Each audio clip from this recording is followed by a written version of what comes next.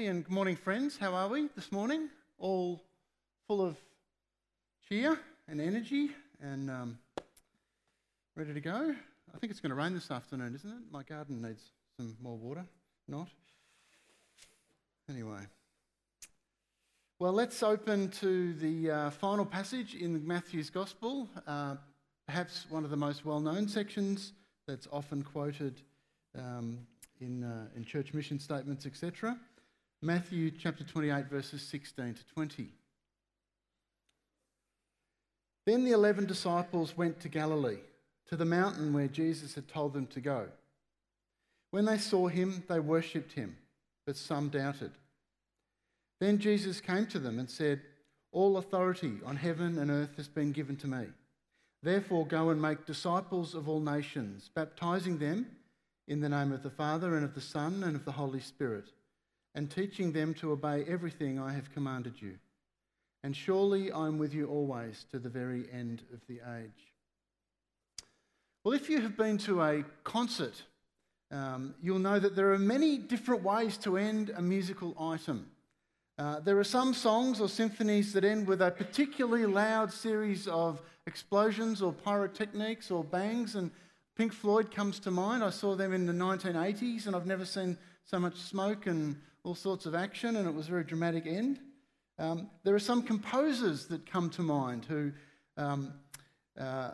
really clearly let you know that the end of their piece of music is coming to an end.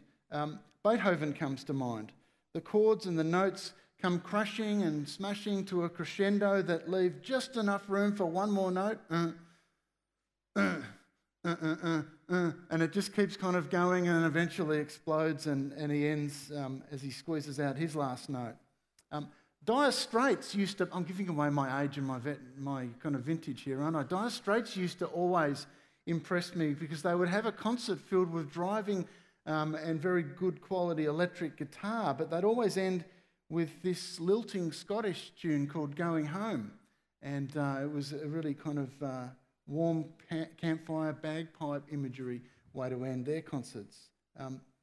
The best musical theatre you go to ends with the finale, when they come and they package together all of the best parts of the melodies and the tunes and the songs and wrap it all up, and you kind of go out, and that's one of the good ways that musicals end. One of my favourites is the way Jackson Browne ends a concert, because the way he ends his concert is he sings The Stranger and then Stay. And I don't know if anyone else has seen him, but when he sings this, he gets to Stay, which is basically repeats this line, "Oh, won't you stay just a little bit longer?" And he sits on one of the black boxes with his guitar and sings, while the roadies all climb down the staging and walk all over the stage and pack it up and carry all the boxes off. And so it's just, at the end, it just finishes with him just there and one spotlight on him, and it's kind of a nice way to end. Church services too end. I don't know if you're old enough to remember, church services used to always end with a song. When I was younger, like "The Lord bless you and keep you," or remember "Now unto Him," and you'd hold hands. Now, and you're probably not allowed to hold hands these days, probably get COVID or something. But, and we'd sing "Now unto Him who's able to keep you from falling," and on that would go. Well, how does Matthew end his 28-chapter-long gospel account of the life and ministry of Jesus? How does our journey as a church that's been in Matthew for just about all of the last 2 years, how does it end? Is it a loud bang? Is it a long theological treatise? Is it a doxology? Does Matthew end where he started? Well, let's take a look. And the first thing that you will notice from the reading that we've just had is it's only 5 verses short. So we're not going to get a prolonged theological treatise. You can cancel that out.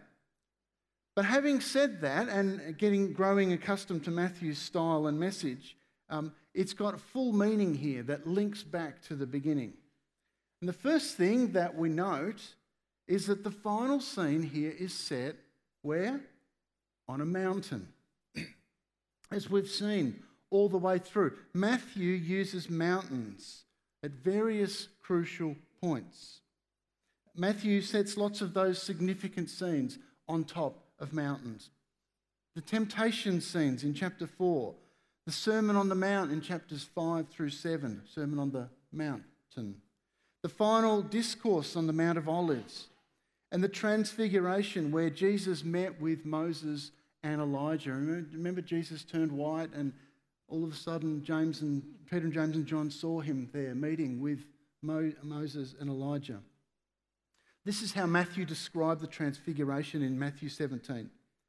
After 6 days, Jesus took with him Peter, James and John, the brother of James, and led them up a high mountain by themselves. There he was transfigured before them. His face shone like the sun, and his clothes became white as the light. Just then there appeared before them Moses and Elijah talking with Jesus. So it's important that we should recall that Moses and Elijah also both met with God on a mountain. So not only did they meet with Jesus, the Son of God, on a mountain here in this scene in the Transfiguration, but they'd also, in their own ministry, earthly ministries, met with God on a mountain. Moses met with God on Mount Sinai, as Exodus 19 says. Then Moses went up to God, and the Lord called to him from the mountain and said, "This is what you're to say to the descendants of Jacob and what you are to tell the people of Israel." And ... And of course, God instructed Moses about the 10 Commandments, the foundation of Christian Judeo life, faith and practice. Moses met with God on a mountain. And Elijah's encounter too was on a mountain. In 1 Kings 19, the Lord said, "Go out and stand on the mountain in the presence of the Lord, for the Lord is about to pass by." Some of you know the story. Then a great and powerful wind tore the mountains apart and shattered the rocks before the Lord, but the Lord was not in the wind. And after the wind there was an earthquake, and the Lord was not in the earthquake. And after the earthquake came a fire, but the Lord was not in the fire. And after the fire came a gentle whisper. So Elijah met God on the mountain in his seminal moment too. Mountains. In this final scene, our parting scene, the end of Matthew, we're on a mountain. You can see the parallels that Matthew's already established, particularly of Jesus' place among this pantheon of greats. Those who met with God on mountains, those who came now to confer with Jesus, who is God. It all happened on a mountain, which was fitting. In fact, how could it not? How could this scene not be set on a mountain? But while Moses and Elijah appropriately met with Jesus on a mountain, have a look at the reaction of some of Jesus' followers in this scene. Verses 16 and 17 said, "Then the 11 disciples went to Galilee, to the mountain where Jesus told them to go. When they saw him, they worshipped him, but some doubted." The word that the NIV has translated doubted can also be translated as hesitated. We can't be clear about Matthew's intention here. Did they doubt or hesitate if Jesus was truly real and healed and resurrected, or if in fact it was really him? We don't know. But Matthew notes enough to write it down that there is a definite pause, a definite hesitation from some of them. And then they did what the women did when they realised who this person truly was and really was. Suddenly Jesus met them. "Greetings," he said. They came to him, clasped his feet and worshipped him. That's what the women did in verse 9. Just as the women had fallen to their knees and worshipped Jesus, so too will now the majority of the 11 disciples. The word that Matthew uses here for worship has been used in previous occasions throughout his gospel. On each occasion, a person expresses their reverence and elevates Jesus above themselves for who he is and what he has done. For example, in Matthew 8:2, a man with leprosy came and knelt before him and said, "Lord, if you're willing, you can make me clean." He knelt. Or in Matthew 9:18, while he was saying this, the synagogue leader came and knelt before him and said, "My daughter has just died, but come and put your hand on her. She will live." He knelt before Jesus. Or in Matthew 14, there's plenty of others. Matthew 14:32, then when Jesus walked on water, the response from his followers, and when they climbed into the boat, the wind died down. Those who were in the boat worshipped him, saying, truly you are the Son of God. The same word worship there is knelt in those other passages. They lowered themselves in order to elevate Jesus. What happens on each of these occasions is that the worshipper realizes more fully or more really who Jesus really is. Well, at least as much as their minds can compute it. His power, his awe, his goodness, his healing power, his mastery over the elements, and plenty of other things. And they only have one response. It's an automatic response, kind of how the human is wired to fall prostrate and lower oneself, make oneself lower than the greater one. And therefore, by lowering oneself, to elevate him with worship. And verse 17 tells us, when they saw him, they worshipped him. But there it is again, but some doubted. So the group of disciples clearly fell into two categories. There were worshippers and there were doubters, or at least some who were hesitant. This is, of course, where Thomas comes to the fore. His story is only an associative reference here. It's John in his gospel account where you hear about what happened with Thomas, but let's refer to it because it's relevant, because this word of hesitate or doubt is there.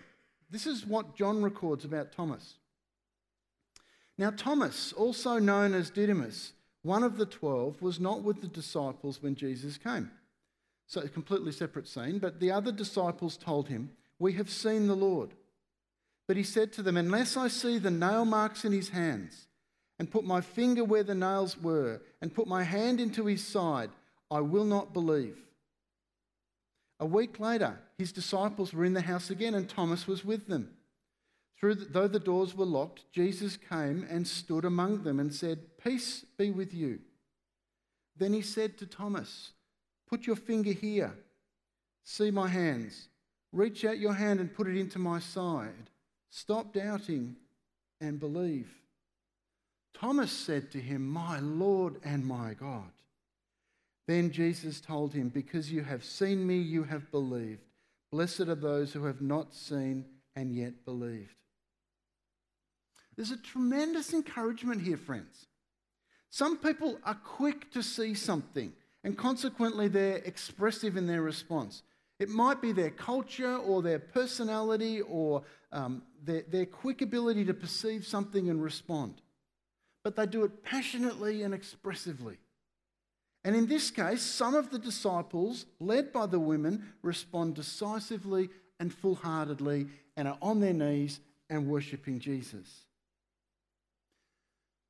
But just the way we're wired, other people are more questioning and hesitant and even have outright doubt. These are the ones who will not be tricked easily and certainly didn't come down in the last shower. Thomas shows us that this is okay. People like this. Thomas is your example and your guide. What Matthew 28:17 says also is that either way, all is fine and a part of God's diverse and beautiful creation. Whether you embrace Christ instinctively and impulsively and promptly, or cautiously and doubtfully, it doesn't matter. What matters, and I think what Matthew is observing, is that you follow your necessary path towards Christ. Just find him. It doesn't matter whether you join the crowd quickly or you go your route.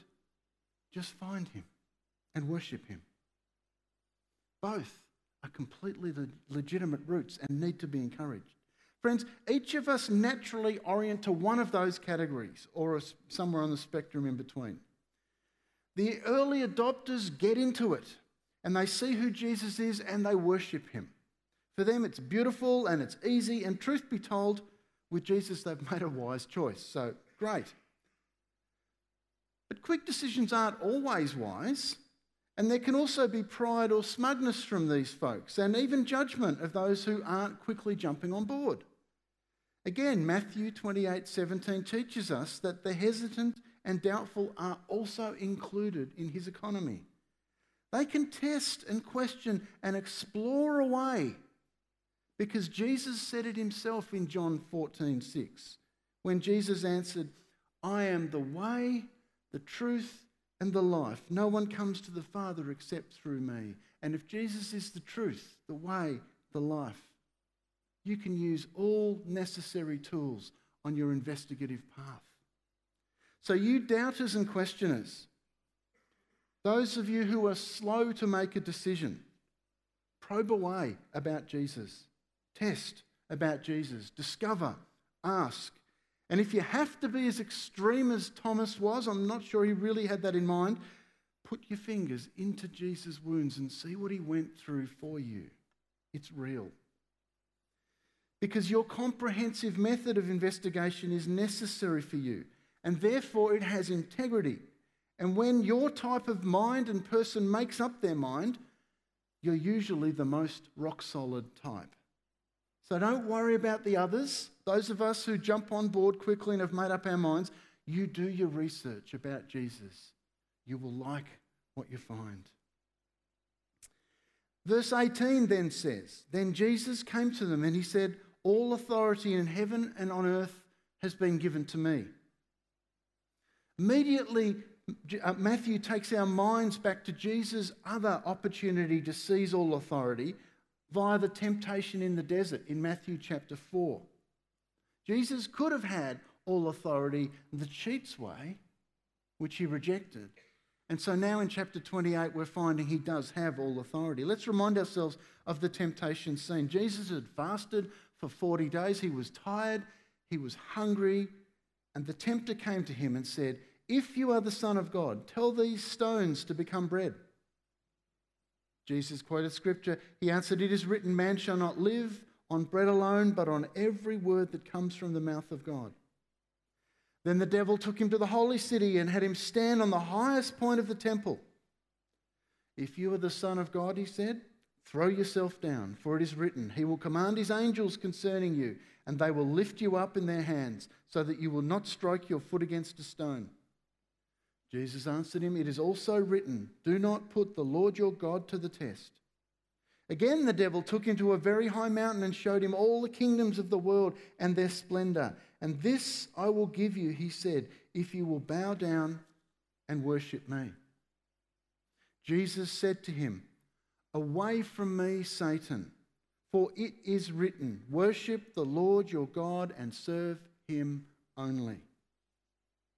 The tempter came to Jesus and offered him the prestige and the authority and the reign, but without extraction of the full price that Jesus knew was required. Jesus would not compromise and take a shortcut, because he knew that a full and complete demonstration of his sacrifice and resurrection was needed to put the devil in his proper place once and for all. Once Jesus' mission had been completed, there would never again be any room for anyone to compete with Jesus' rightful place as the vindicated one who reigns. And that route was not one that could be taken through a shortcut. Jesus' authority here in this scene is as the crucified and risen Lord. He has defeated tyranny and hopelessness and death, and his authority is authority under which humanity has the possibility of flourishing. Jesus is victorious, and his kingdom is now coming on earth as it is in heaven. The reign of the risen Messiah is beginning amongst his small band of women and disciples, some who are hesitant even in this scene and still have doubts. Now, just because Jesus is ruling the world doesn't mean that everything is perfect. Our claim as followers of the Lord and Messiah, Jesus Christ of Nazareth, is not that everyone who follows him and we have it all together. Our claim is that he died, rose, and now rules. He is the King of Kings and Lord of Lords. It's just that people don't yet fully realise it and know it.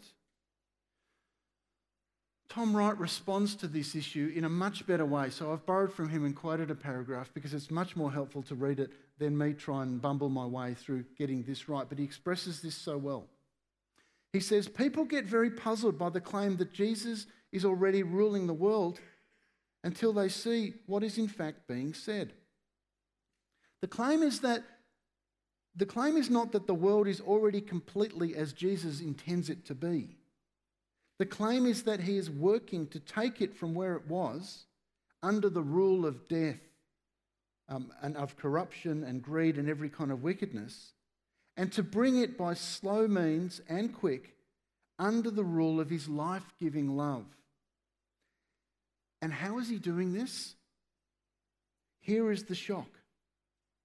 Through us, his followers. The project goes forward insofar as Jesus' agents, the people he has commissioned, are taking it forward.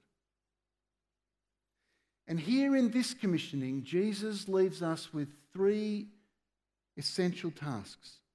To be sure, there are many other elements in the way that these three commands are to be achieved. These three commissioning motives are to be achieved. There are a host of examples through Matthew's gospel, and of course also in the other three gospels and the rest of the Bible. These three commands, though, are to be done with integrity and with truth and with faith and with justice and with righteousness and with humility and with acts of kindness and with mercy and compassion and with clarity and with urgency and with sound biblical theology and, of course, with love. But they are to be done as the mission and purpose of Jesus' disciples and those who claim to be his followers and disciples. Everything we do as a church community should be towards these priorities and instructions. Jesus gave three of them in verses 19 and 20. Therefore, go and make disciples of all nations, baptizing them in the name of the Father and the Son and of the Holy Spirit, and teaching them to obey everything that I have commanded you. Make disciples of all nations, baptize people, and teach people to obey all that he has commanded.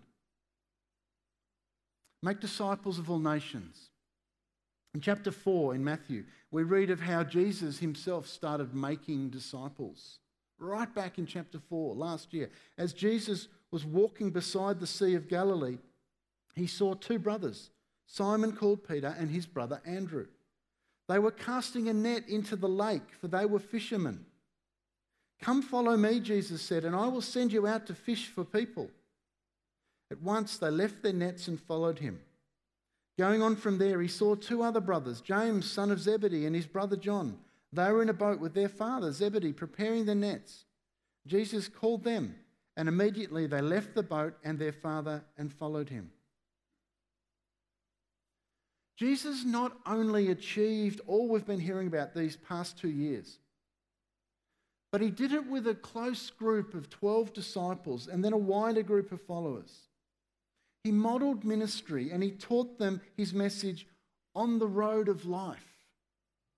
Right at the start of his ministry here in chapter 4, just after the temptation scene, Matthew observes how he started this process with Peter and Andrew and then James and John, and he called others to follow him along the way. Jesus certainly did draw crowds in his ministry. We read of the hubbub he created and how it disturbed the religious and political leaders who wanted peace and quiet. And we also know from the Bible of times Jesus drew such large crowds because he had to feed them, 4,000 and 5,000, and the writers don't include women and children, which must increase those numbers by a multitude. But while Jesus had compassion on crowds and certainly did draw them at times, he was not fooled by them. He knew that crowds could also be fickle and fleeting. What Jesus wanted was disciples, people committed to the long term, people who would stand firm, people who would learn and then do, people who would walk the talk and talk the walk, people who would live out the kingdom coming on earth as it is in heaven. And people who would not only do all of this, but who impart it into others as a way of slowly but surely changing the world about them. And extraordinarily, that this would spread to the four corners of the globe. This was the pattern that created the movement of disciples who made disciples, who would expand across the city and then the state and the nation and around the world. This is how Luke summarised Jesus' instructions in Acts chapter 1 verse 8 at the start of Acts, just before Jesus ascended. But you will receive power when the Holy Spirit comes on you, and you will be my witnesses in Jerusalem, and then in all Judea and Samaria and to the ends of the earth. Concentric rings, locally, further out to the ends of the earth. That's the first instruction of our Lord. And the second one is that we would baptise people. Jesus' second instruction was clear. Baptism is not an optional extra. It has always been and will always be the primary spiritual method of entering a local church as well as the church universal. Baptism is our public means of identifying with Jesus. This is how Paul describes it in Romans 6. And if you want to read further into this, I encourage you to read the whole of Romans chapter 6. We don't have time now, but Paul says this. Or don't you know that all of us who were baptized into Christ Jesus were baptized into his death? We were therefore buried with him through baptism into death, in order that, just as Christ raised you from the dead through the glory of the Father, we too may live a new life. It is through our baptism that we identify with Christ publicly and enter into new life. Jesus' clear instruction here is that his church baptizes people to lead them through repentance, through the waters of cleansing that he offers, so that they might rise to new life in him. Since the start of Jesus' earthly ministry, when he was baptized himself by John, baptism has always been his mode of entry into his way and reign. Baptism, baptize people. And the third commissioning that Jesus gave his disciples and gave to us is to teach people to obey all that he has commanded. To be more specific, to teach everything that he's commanded. The gospel of Jesus generates a lifestyle quite different from the world. And you've got to teach that and you've got to explain that. It has a profound consequence on what we do with time and money and relationships. It affects our ethics and our morality. It calls us to love God and our neighbour as ourselves. It calls us to greet the stranger and share hospitality and good news. And the task is alive and unfinished today. If Christians, if we gave as much energy to Christ's teaching as we do to learning so many other things, imagine the level of biblical knowledge and the fruit of his people. It would surely be vastly improved. These three instructions or commissioning words are to be our yardstick and measuring tool as we get on with it. And sadly, as we look around, there are so many distractions to this core commissioning. And then we're assured with Jesus' final words at the end of verse 20, the conclusion of Matthew. And surely I am with you always to the very end of the age. Surely I am with you always to the very end of the age. At the very end, at the last words in this gospel, Matthew wants us to see that in Jesus, the promise of the very first chapter in Matthew 1 has been fulfilled. Matthew 1:23 says, "The virgin will conceive and give birth to a son, and they will call him Emmanuel," which means God with us. Here in these closing words, Jesus wants his followers to know that indeed he is with us and he will always be with us. And the only appropriate response that we can make to that assurance is to worship and get on with the Great Commandments and the Great Commission. Jesus, Emmanuel, God with us. And surely I'm with you always to the very end of the age. Let's pray. Loving God, as we conclude this gospel and yet as we face the world, we are so aware, Lord, of this great challenge that you have given to us. And yet we're so encouraged because you say and you promise that you are with us to the very end of the age. You are here now, in this room, right now, because you promise where 2 or 3 gather, you are in our midst. It is incredible, Lord, as we look at this situation, as we've studied Matthew and learned about it and learned about your life and ministry. We thank you so much for these words, the way they move us to follow and to worship and to be devoted to you. But they don't leave us there. They move us into the world, to greet our neighbour, to care for our friend, to pray for someone, to look out, to feed the poor, to clothe those who need clothes, to get involved in care in the local community, all with the purpose of making disciples and baptising and teaching to obey. Lord, there is so much in our world, and we hear so many messages that discourage us, that show us that the church is not doing so well or that society is going in certain directions.